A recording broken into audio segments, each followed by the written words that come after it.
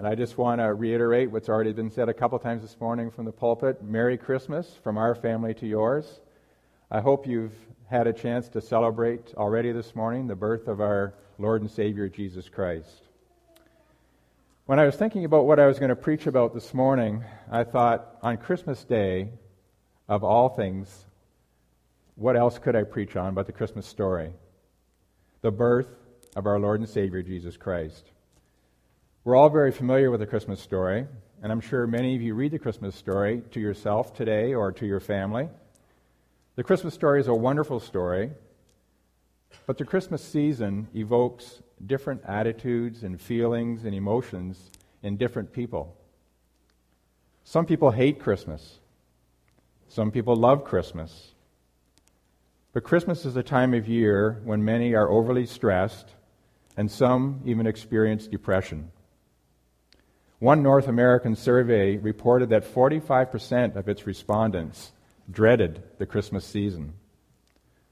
For some, it creates a feeling of exhaustion. They're glad when it's over. No more buying gifts, no more attending parties, no more making food. For others, it's a time of relaxation, no work to do. They can just sleep in, kick back. For others, it's a celebration. It's a season of joy and peace and hope. But what about you? How do you feel this morning? How do you feel about Christmas? What's your attitude? What emotions are you feeling? As Christians, what should our attitude be? Is it really the most wonderful time of the year? Before I get into my sermon, let's just read, continuing from where Tyler left off, starting at verse 8, Luke chapter 2, starting at verse 8, if you want to follow along with me. Verses 1 to 7 cover the actual birth of Jesus. But my sermon this morning would be from verses 8 to 20. So starting in verse 8. And in the same region there were shepherds out in the field, keeping watch over their flock by night. And an angel of the Lord appeared to them, and the glory of the Lord shone around them, and they were filled with great fear. And the angel said to them, "Fear not, for behold, I bring you good news of great joy that will be for all the people. For unto you is born this day in the city of David a Savior, who is Christ the Lord. And this will be a sign for you. You will find a baby wrapped in swaddling clothes and lying in a manger." And suddenly there was with the angel a multitude of the heavenly host, praising God and saying, "Glory to God in the highest, and on earth peace among those with whom he is pleased." When the angels went away from them into heaven, the shepherds said to one another, "Let us go over to Bethlehem and see this thing that has happened, which the Lord has made known to us." And they went with haste and found Mary and Joseph and the baby lying in a manger. And when they saw it, they made known the saying that had been told them concerning this child. And all who heard it wondered at what the shepherds told them.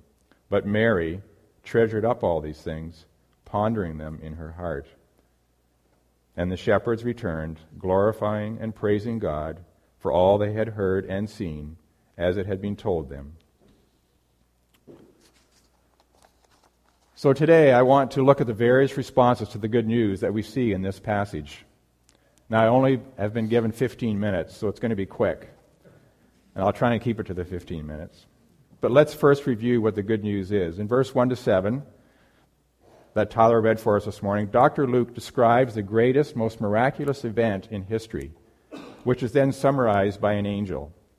In verse 11, the angel says, "For unto you is born this day in the city of David a Savior who is Christ the Lord." There you have the good news in a nutshell. God has been silent for over 400 years. He has sent no prophets, no angels, and now he breaks that silence with this good news. Now the Jews had been looking for a Savior, and some were looking for a political leader to save them from Roman rule. Others were looking for someone to save them from sickness and physical hardship. And now this angel makes this announcement and tells them that their Savior has arrived. What they probably fully didn't comprehend was that this Savior was sent to save and redeem them from sin and death. Now notice that the angels not only call him the promised Savior, but they also call him Christ the Lord. Now the Hebrew counterpart for Christ is Messiah, and both words mean anointed one. So Jesus is God's anointed and appointed prophet, priest, and king. And he is Lord, so he'll be in a position of authority and leadership. He is God incarnate. He is God in the flesh. Jesus came down to earth in the form of a man as a baby while still being God. The Son of God became one of us that we might become one with him. He did this by taking on our flesh, facing our sins, feeling our pain, and then finally bearing our cross. He lived a perfect life and then died on a cross, not for his sin, but for our sin, in order that we might have forgiveness for sin and eternal life. You could say that Jesus was born in a cradle to die on a cross. Now that's a brief summary of the good news. Now, along with this announcement of good news, the angels tell us what kind of good news it is. And this is where I want to start looking at the 5 responses that we see in this passage, specifically in verses 8 to 20, in regard to the good news. We often miss these when we read this story because we're focused specifically on the good news. So look at verse 9. Verse 9 says, "And an angel of the Lord appeared to them, and the glory of the Lord shone around them, and they were filled with great fear." So the first response we see from the good news is fear. Now I realize the shepherd's fear was likely due to the presence of an angel and the glory of the Lord shining around them. But fear is also many people's response to Christmas, to God, to church, or anything to do with Jesus or Christianity. They run from it. They want nothing to do with it. But what does the angel say? Verse 10 says, "And the angel said to them, 'Fear not, for behold, I bring you good news of great joy that will be for all the people.'" So we are not to be afraid, but instead it says that the good news should give us great joy. It's sad, isn't it, that some people are so averse to or fearful of talking about their faith or talking about God or talking about Jesus or even talking about religion that they miss out on the good news of great joy. They avoid Christians, they avoid the church, and thereby they never get to hear the good news of the gospel, simply because they are afraid. Let's look at the next response. Again, verse 10 says, "For unto you is born, fear not, for behold, I bring you good news of great joy that will be for all the people." So the second response we see is joy. Now, what is joy? Well, joy is not happiness. Please don't call joy happiness. I believe that the Bible was written for everyone and is applicable to everyone. Amen? It was written for those of us who live in North America and who have everything. And it was also written for those who live in countries where they have nothing and where they may even be undergoing severe persecution or worse. So when the Bible speaks of joy and says good news of great joy, it is not referring to happiness. Happiness is circumstantial. Joy is not. We can be sad and still have joy. Sadness, like happiness, is simply circumstantial. So then what is joy? Well, the angels say great joy. Well, joy is the deep down sense or attitude of well-being that abides in the heart of the person who knows that all is well between himself and the Lord. It is not an experience that depends on favorable circumstances. It is not a human emotion that is divinely stimulated. Joy can actually be sometimes greatest when circumstances are most severe or painful. Joy is God's gift to us as believers. Joy is the inevitable overflow of receiving Jesus Christ as Savior and knowing His continuing presence. Peter describes joy as inexpressible and full of glory. Joy is the settled certainty that God is in control. Let's continue. In verse 11, the angels give us the good news that we talked about already. And then in verse 12, it says, "And this will be a sign for you, and you will find a baby wrapped in swaddling clothes and lying in a manger." So the angels give the shepherds a sign that they can use to find their Savior. And then in verse 13 and 14, it says, "And suddenly there was with the angel a multitude of the heavenly host, praising God and saying, 'Glory to God in the highest, and on earth peace among those with whom he is pleased.'" So here we have the next response to the good news. On earth, peace among those with whom he is pleased. So peace, what's peace? Is peace simply the absence of conflict? Well, the nation of Israel had been enjoying the Pax Romana, or the Roman peace, for the past 27 years. But this was simply an absence of war. They were still under Roman rule. So is this peace referring to peace with men, or peace with God, or both? Or is it peace for everyone? Well, the answer to that question is in this verse. It says, "with whom he is pleased." So it is peace only for those that he has called, his elect. It is referring here to peace with God. But if we have peace with God, it should spill over in our lives to peace with men. Romans 12:18 says that as much as it depends on us, we are to live at peace with everyone. But specifically here, it's referring to peace with God.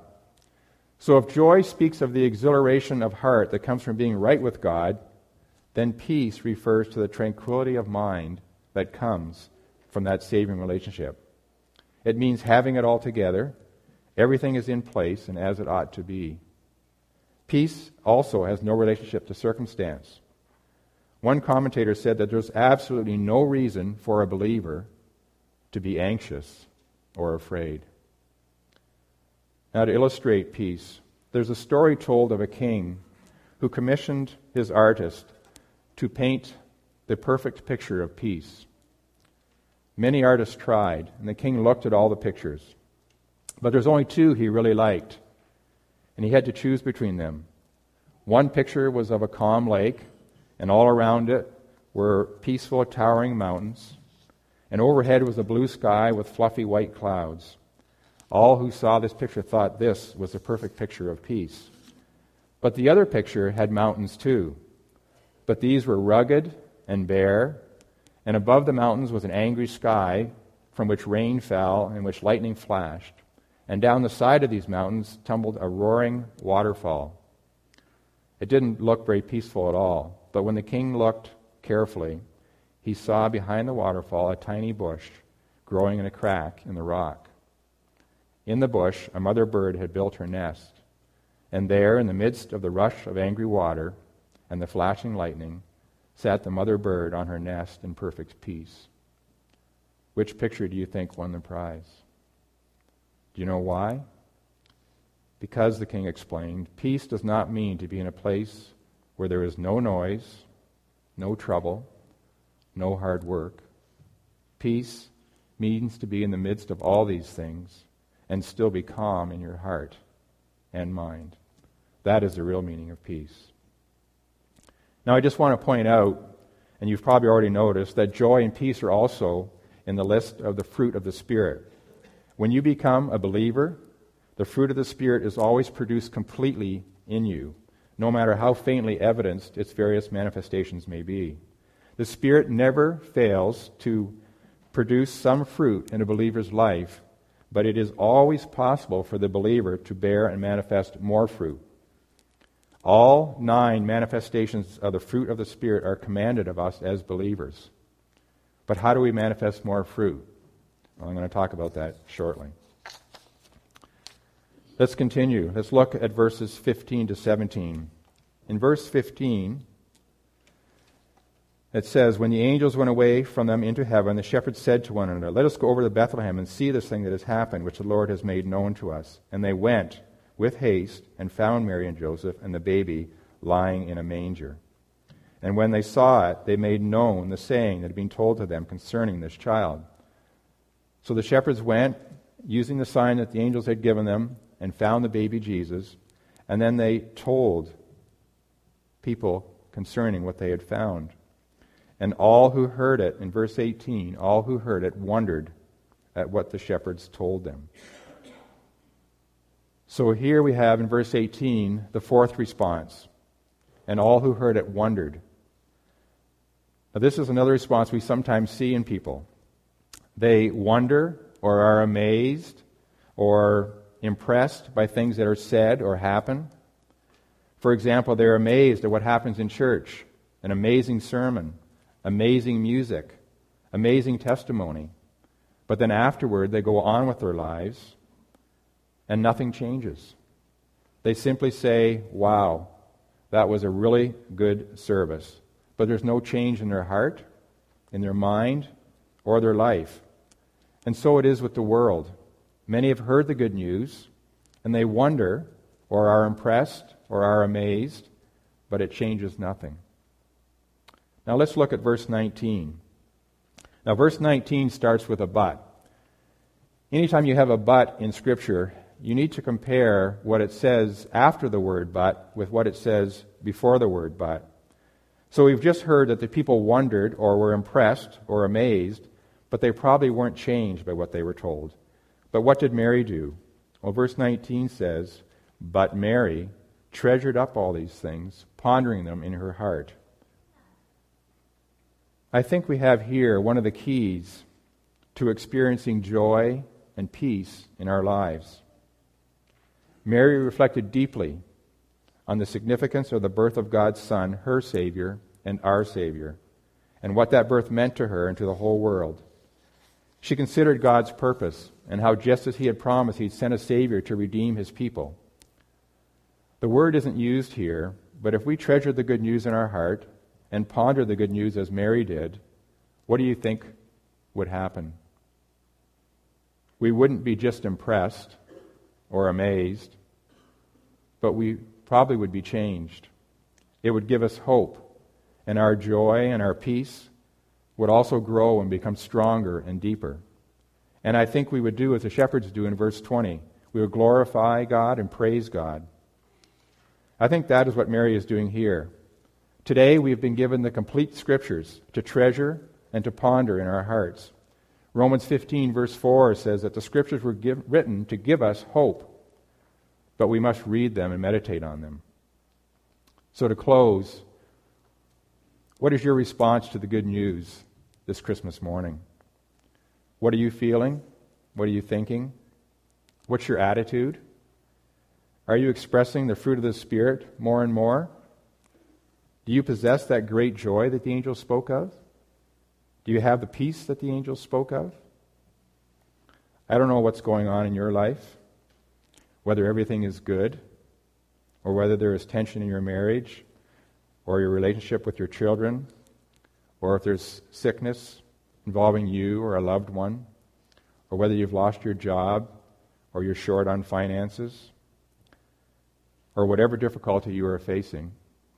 But this Christmas, let's reflect, consider, ponder, and treasure the significance of the birth of Jesus and of all God's promises. If we do, God's Word says that our joy and our peace and our hope will increase in spite of our circumstances. We know that because all is well between us and God, that all will work together for good because we've been called according to His purpose. If there's anyone here who does not have that joy and that peace and hope, I would invite you to speak to someone you know who does. Children, youth, if you would like to know that joy and peace and hope, I suggest you talk to your parents. But everyone, don't let this Christmas pass without making the one whose birth we celebrate your Lord and Savior. Let's pray.